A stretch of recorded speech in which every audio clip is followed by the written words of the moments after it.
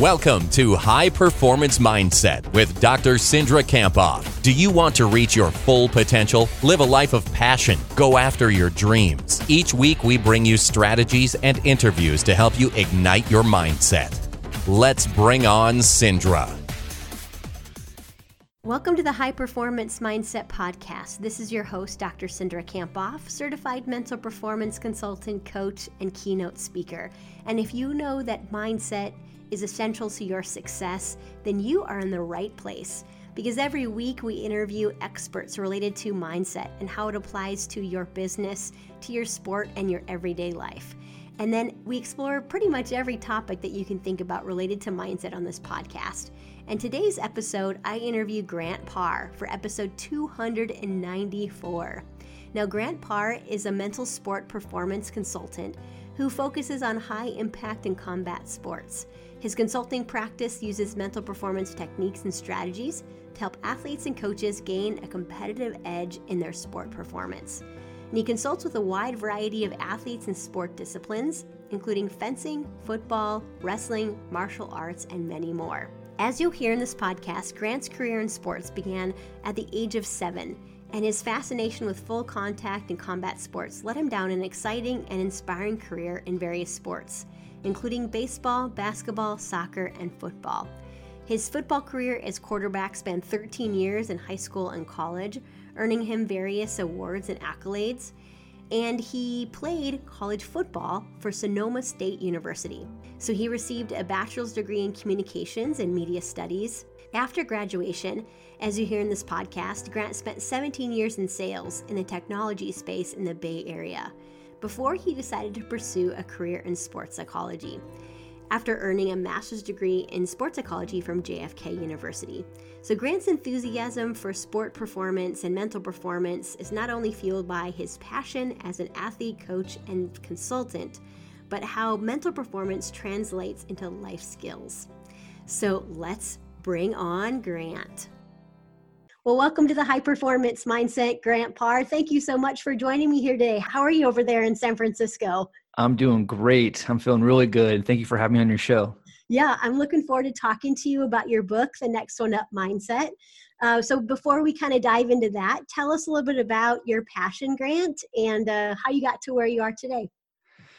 Well, I think, it's been an awesome journey the last, probably the last 3 or 4 years, maybe 5 years. But my passion is mental performance. I've found my passion later in life, but I'm loving and thriving and working with athletes, teams, and coaches, and even executives. So I'm loving that.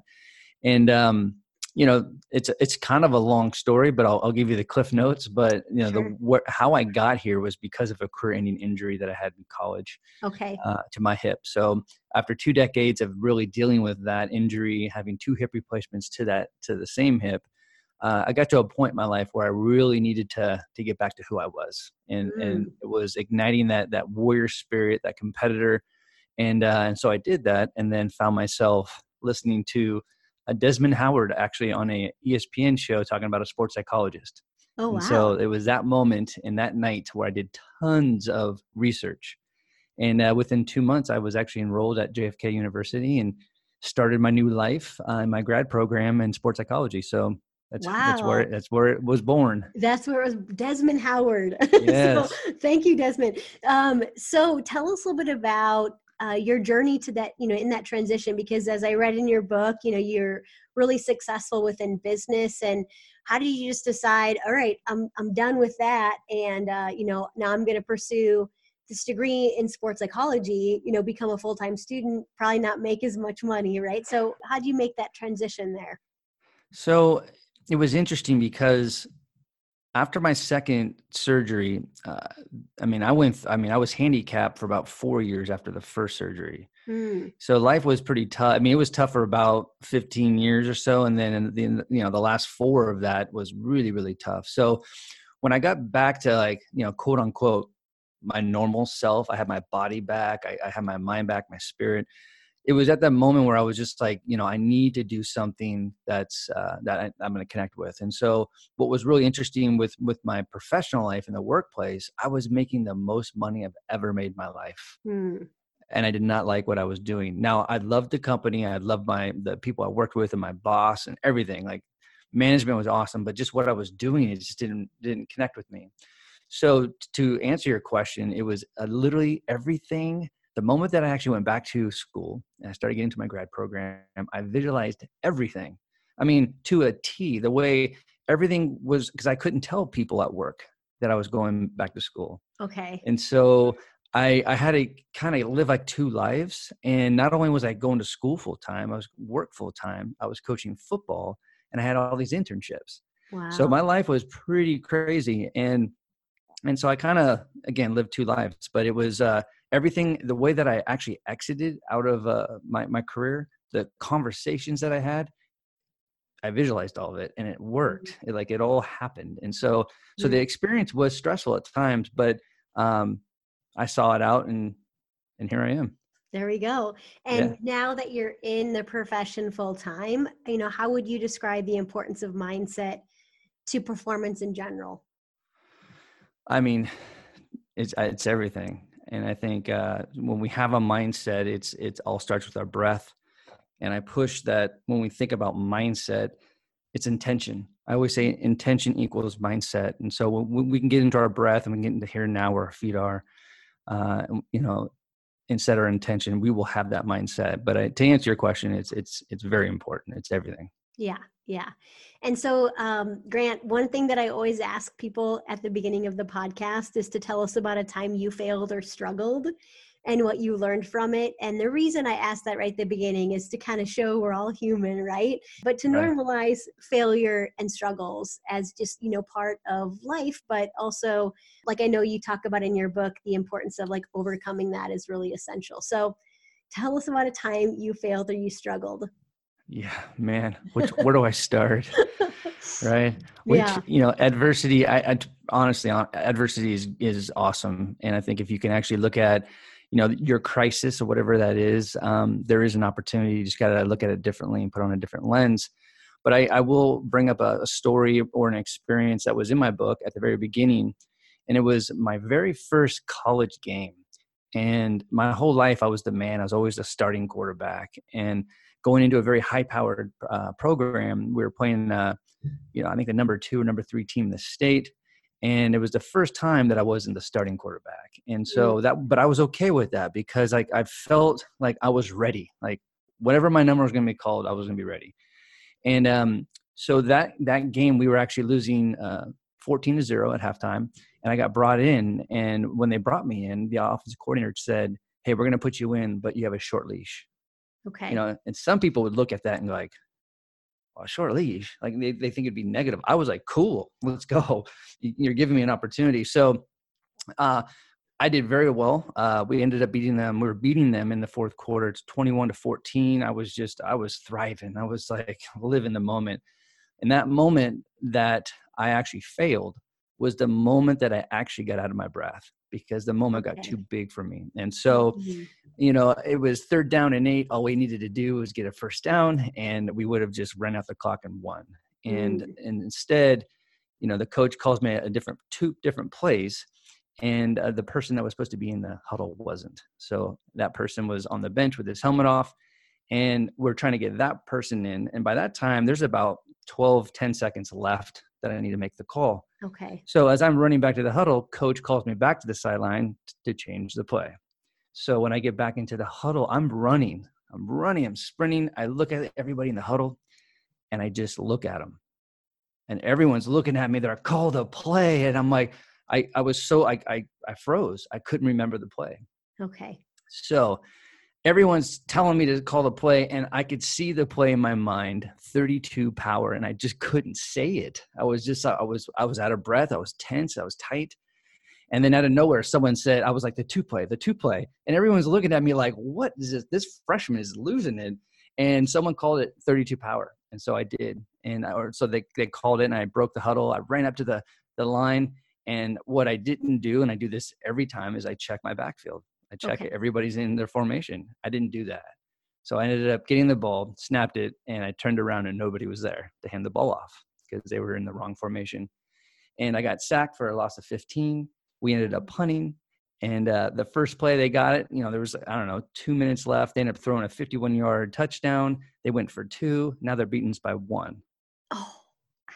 Yeah. So Yeah. not only was that moment, like, that's where I didn't have the mental game. And as much as I did really, really well, it was, I felt like that I caused a loss. And it was even more of that. And again, I'm not trying to call out my offensive coordinator, but again, he was fine with me. He just didn't like the way I played the game of football. Sure. And so he didn't really trust me. And he got pretty physical with me after the game. Mm-hmm. So not only did I have to, deal with the loss of losing as an athlete, then I have someone actually getting pretty physical verbally and physical with me after the game, which was really tough. And that would waver somebody's confidence, but it didn't. I came back, after 2 games after that, I became the starting quarterback, but it was that moment. I love that moment. In the moment, I hated it, but I love it that I went through it. Yeah. Wow. That's a powerful moment. I appreciate the way you describe that to us. And so, right, in the moment we hate it, but now you look at it and you realize that there's something that you really learned, or how you grew. So I think when we're going through adversity, it can feel that way, where it's like in the moment, man, it's really hard to embrace. It's hard to find the opportunity and the difficulty, or however you want to say it. So what advice would you give to people who maybe are struggling with something right now? How do you see that, the opportunity in it? Well, I will, I'll say this a lot on your show. I mean, if you're struggling with something, get into your breath, get that relationship with your breath. Right. And I can go deeper on how we can do that, but Sure. But get into your breath and be vulnerable.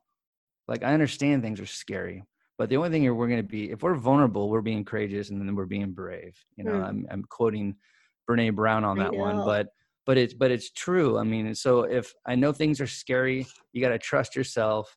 And I know there's a lot of fear, but that's a whole different conversation when we talk about fear. But just show up, trust yourself, and get into your breath. Get into now. If you want greatness only exists in the present. Yeah, absolutely. So I know you talk about like bending the power of the breath. Tell us about what you mean by bending. Yeah.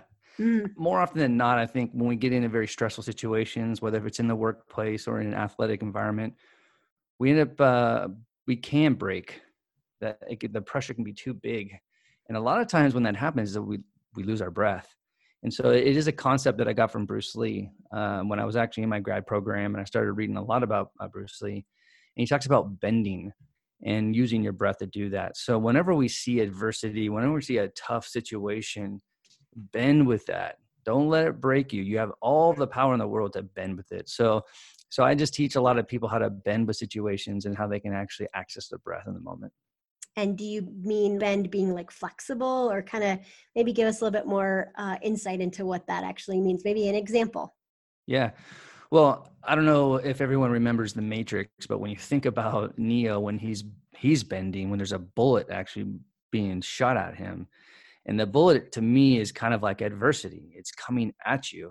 Obviously in the movie, if he gets hit by the bullet, he's going to die, but he bends with his body. Right. And so it's just kind of an image to me, is that anytime that when something is going to break you, you're going to get pissed off, or you're going to lash out, or you're going to break down.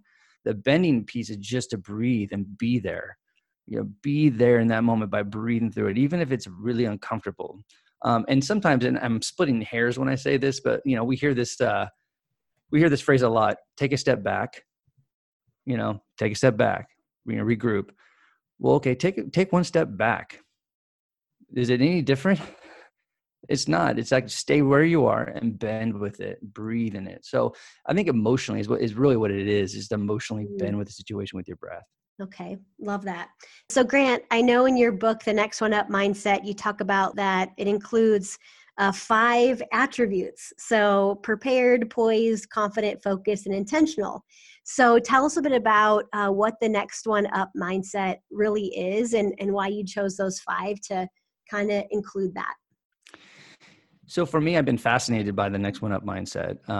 As an athlete, as a coach, as a mental performance coach, I just love when I see people that are doing the right things, outside of the game, outside of practice, even when they're not the starter, and even when they are the starter and they've lost that position, like we see Drew Bledsoe. I mean, he was the man, and then he wasn't the man, then he was the man, and he was back and forth, but he was doing the right things to keep him ready for that moment. So, and I've seen a lot of examples in the workplace as well. So when it comes to the next one up mindset, it's about getting prepared for when your number is called, whether for your first string, second string, third string, or you're in a leadership role, it's just being ready for that moment.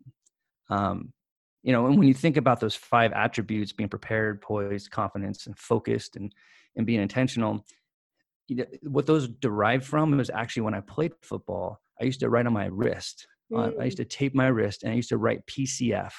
Okay. And it was my mantra. But poise, confidence, and focus, I mean, that was like, for me, like I had to live by that if I was going to be a quarterback. And so there was moments when I wasn't the man. I really needed to really lean into that and fall back on that PCF mindset. So it kind of derived from that perspective. I think the next one up mindset is tough, because when you're actually not the starter, right? When you're the next person up, man or woman, like it can be really difficult to sustain your motivation and keep you excited. There's a lot of pro athletes I work with that it's tough when they're not starting, and maybe they were starting and they're not, and there's some pressure from their parents or contract issues, So what do you find are like the, 1 or 2 mental skills that really help people kind of be ready for the moment when their name is called, but be patient? Yeah. I think especially like when you think about the second string, the first string in any team sports, it's vital to have a first string, right? But I think it's the most important and the hardest position on a team is when you're second string and third string, because you don't get a lot of reps, physical reps. And then when your number is called, it's usually you have to get into the speed and the rhythm of the game or the season. That's tough to do, especially when you don't have a lot of reps. So I think the 2 things that come up for me is to get prepared for that moment, to get prepared for the next one up, you have to visualize. We have to, the more reps we get in, it's just, it becomes realization, right? Repetition equals realization. So I feel like we do a lot of mental reps, visualization, and self-talk. I mean, if you really want to keep motivated and there's so many other things I talk about in the book and so many things that I do with athletes to keep that motivation at a good level. But I think if we can have a good dialogue and we have good inner dialogue with ourselves and we're visualizing, those 2 things will get us ready. Yeah. And I know in your book, you talk about MVP. So MVP stands for meditation, visualization, and powerful self-talk. Yeah. So tell us a bit about that, which you talk about kind of enhances the mind and the body connection. So tell us a little bit about those 3. Yeah. So that's a great strategy that on, if you do your daily MVP, you'll be your daily most valuable player. And so if you're meditating, visualizing, and also powerful self-talk, you're creating you're enhancing that mind and body connection. And it's not only is it you're doing that, it's great to actually do a 1 minute to 3 minute MVP with yourself before practice, before a game, and then actually after practice and after a game. So it's just for me, it's a good strategy just to connect the mind and body. And there's another strategy that I talk about that you can utilize within the game. It's called a BVT. So it's breathe, visualization, and talk, which is self-talk. So I got that from the MVP, but that's more in the moment, whereas the MVP is more something that you can strengthen your mind and body outside of the game. And why would you kind of describe, that the MVP could be before or after the game, whereas the BVT is during? Kind of maybe describe the difference in your opinion and why we should use the different mental skills then. So for me, I think with MVP, it's more of a process where when you're getting into meditation, you're working on your energy. So depending on the situation, when I'm working with somebody on an MVP, I like to either work their energy down to their feet or work their energy from their feet up. So when we get into that process, that can be a minute or 2 or longer. Mm-hmm. And then we get into visualizing. So depending on what we're working on and what they want to visualize, then I'm helping them, I'm guiding them through that visualization. And then I'm throwing in the powerful self-talk. Now, that's me guiding an MVP. Now, some people will do it by themselves. And I want them to do them by themselves. But the process just takes a little bit longer. The BVT is, if you think about like a free throw, right? Right. Before you actually shoot the ball, you have that moment to get into your breath, visualize it real quick, and then say that anchor statement or say that word. Good. Let's go. I got this. Right. So you can do that within seconds. So to me, that's a BVT. Yeah, good. Got it. And so what are your thoughts on the type of, self-talk that you find your clients finding as like powerful? Well, that's a good question because, you either have motivational self-talk, and right. And I don't know. I would say that probably most of it is motivational self-talk. Yeah. People that are saying, let's go. I got this. I'm a champion. I've worked my butt off for this moment, so, and then there's also the instructional piece. I think the instructional self-talk helps, and it does for sure. But I see a lot of my younger athletes, they gravitate more to the motivational. Yeah. I do as well. And sometimes I find, like, especially the younger athletes I work with, like to, maybe use an I am statement or I will or something like that, just to kind of to remind themselves who they are. Because sometimes we can forget, or particularly in the moment, we need to tell ourselves some powerful things. So Grant, I also know that you work with like executives in transition. So tell us a bit about how you see, well, maybe just tell us first, like a little bit more about that work, and then we can kind of dive into some of the mental skills that you think are important for that area. Yeah. So I work with about 15 to 16 new executives every month. Okay. And it's actually it's a 2-day program. It's usually on the first and second Thursday of every month. And so I work with the group on the front end. So basically what I'm doing is I'm working with executives that are going to get into transition or have been in their transition or actually have been out of a job for a long time. Okay. And so, but basically my job there is just to help them get them out of their own way. I think when we spend a lot of time with ourselves, especially, you've got these high-powered executives that they go to work every day, they've got an identity, they got a purpose.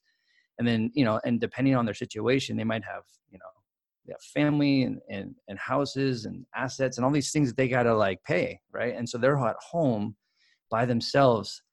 Man, that hamster can go really fast in your mind, Absolutely. and create a lot of energy and a lot of negative self-talk. So I teach them, again, a lot of it's getting into their breath, having how to talk to their thoughts and not listening to them and get in the effect of their thoughts. So it's a lot of mindfulness work that I'm doing with them. Yeah. Well, and I could imagine that that's a really difficult time, right? When you got a lot of pressure and you maybe don't know what the next job is or how you're going to pay your bills. So right. I could see that kind of what you're talking about can relate to anybody who's feeling stressed. So get into their breath and then talk to their thoughts, not listen. Tell us a bit about how you might do that, especially with kind of executives. Well, to be honest with you, I look at executives. There's no difference from actually an athlete or a coach or a surgeon. I mean, the only thing that's different is the environment itself, but what we're dealing with is thoughts and emotions. And so it's just empowering them, like what you said about affirmations. I love I am statements and I will and I can, and I get them to actually write that down, like tons of them, because I want them to get used to that inventory of words so they can access it and connect with it. Yeah. I also think too that I'm allowing them to create opportunities to reframe. And a lot of the times I ask the question during transition, can this be a fun time? Right? Does it have to be like, oh my gosh, and have all this stress? And if there is pressure, how can we actually look at pressure as a privilege? Right. How can we actually, I get to do this, right? So it's getting them to reframe it. Yeah. And that's kind of like what we were talking earlier about in the moment, how it can be really difficult, but afterwards, maybe it's a little bit easier to see the opportunity, but it's in the moment where I think the really tough work needs to be done. Right. And I know in your book, you talk about like turning crisis into opportunity. What are the ways that we might be able to do that as an athlete or performer or executive?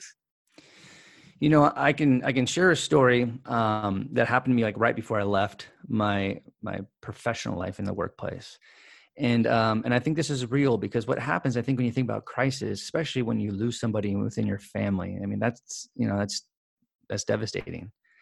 And so I worked with, I was working for a global company, $8 billion in value. It was a great opportunity for me. But when I started that company, or started my territory, I had $0. And after 7.5 years, I built it up to about 20 million annually. And so when I was leaving, I was transitioning my territory to this woman who'd been with the company for a year and a half, been in the industry for a few years. She was awesome. She was great. What was unfortunate is that probably about 10 days after I left the company and transitioned my last client to her, she actually got really ill, and she had one of the fatal flus out there. And so she felt sick, went to the hospital that night, and then within hours she was in a coma. Within a few days, her organs started to shut down. She started getting gangrene, and it was just and then a few more days after that, she passed. And it was devastating to the family and everybody at the workplace. But her brother-in-law had been working for our company for 6 months and had been in the industry for 17 years. So he knew how to do the job, but he was still understanding the processes, the culture, his clients. So what happened for him was, obviously this is a crisis for everyone, but for him, not only did he lose a family member and a sister-in-law, but his wife's going through it. He's sitting there he's having a hard time putting his mind around this because it happened so fast. Absolutely. And so when I left, he called me and said, "Hey, not only is the company wanting me to step up, they understand that I have to mourn, but I'm taking over your accounts. I'm taking over my sister-in-law's accounts. And they also want me to lead because there's some other people that want to leave and they just don't want things to fall apart." And he goes, "I don't know if I'm ready for this." So when he said that to me, I was like, "You've been doing this for almost 2 decades, right? And I know this is a huge, huge crisis."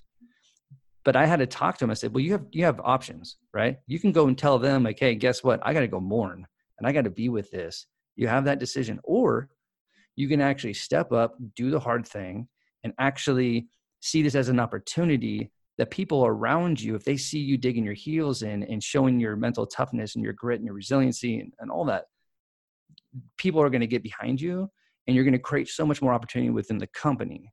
And I think your sister-in-law is going to look down at you and is going to be smiling if you actually do it. But if you don't, I think she's still going to love you anyways.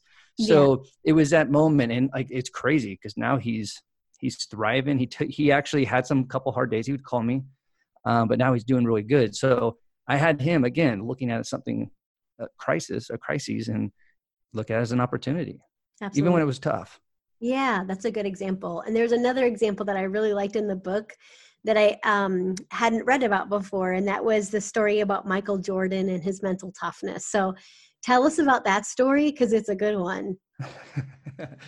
Well, there's a few of the ones of Michael Jordan with his mental toughness. Was it the one with George Mumford? No, I think it was the one with towards the end of his career with Coach Collins, and how he didn't have a very good game. Yeah. But then the way he rebounded from that game made, I think he only scored 8 points, but then the way he rebounded was, I don't know, scored 98 points the next 2 games. Yeah. Yeah. It was basically, in short, when he was on an airplane, when they pulled him out, actually, they pulled him out of a game, and he was, obviously in the moment, him being the competitor that he is, he was just he sat next to him and he goes to the head coach and said, "Do you not believe in me?" And he's like, "No, it's just that, we want to pull back, be mindful of your minutes. And, you're getting older in age." And he was just like, "I'll tell you when I'm not ready. You Michael Jordan. You just trust me. I don't care how old I am. You just trust me. I will do my job." And then those 2 games happened right after that, and he lit it up. And it's just, I love Michael Jordan. He's one of my favorite athletes. When you talk about grit and dealing with the failure and failing, I mean, that guy's failed so much, and I love his story of being cut in high school. Mm-hmm. Some people, when they get cut in high school, they're just done. They just move on from the sport. And look at him. He's just true greatness because he's failed so much. Yeah, I think his opportunity when he didn't score very much, right? I think you talked about in the book how it was like the game of 8 like broke a streak of, I don't know, so many different games in a row where he scored a lot. But he definitely turned the difficulty into an opportunity, or the crisis into the opportunity. Awesome, Grant. Is there anything else you want to make sure that, we connect about today, or that you share with the audience?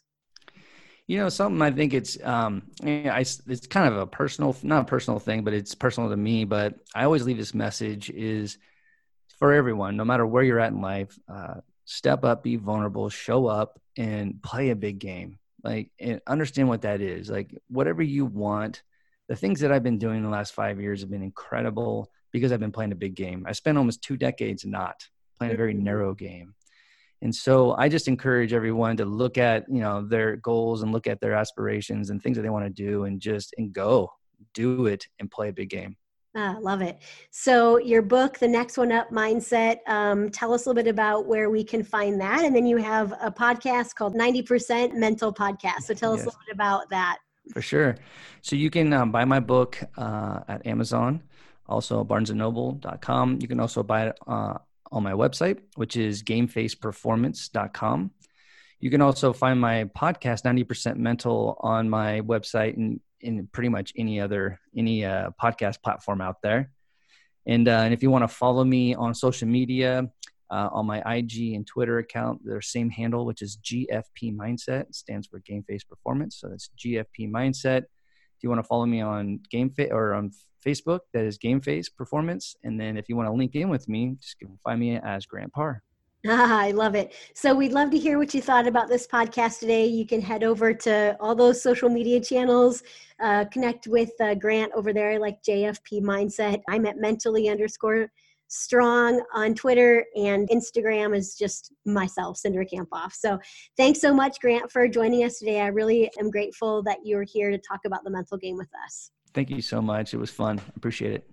Thank you for listening to High Performance Mindset. If you like today's podcast, make a comment, share it with a friend, and join the conversation on Twitter at mentally_strong. For more inspiration and to receive Cindra's free weekly videos, check out drcindra.com.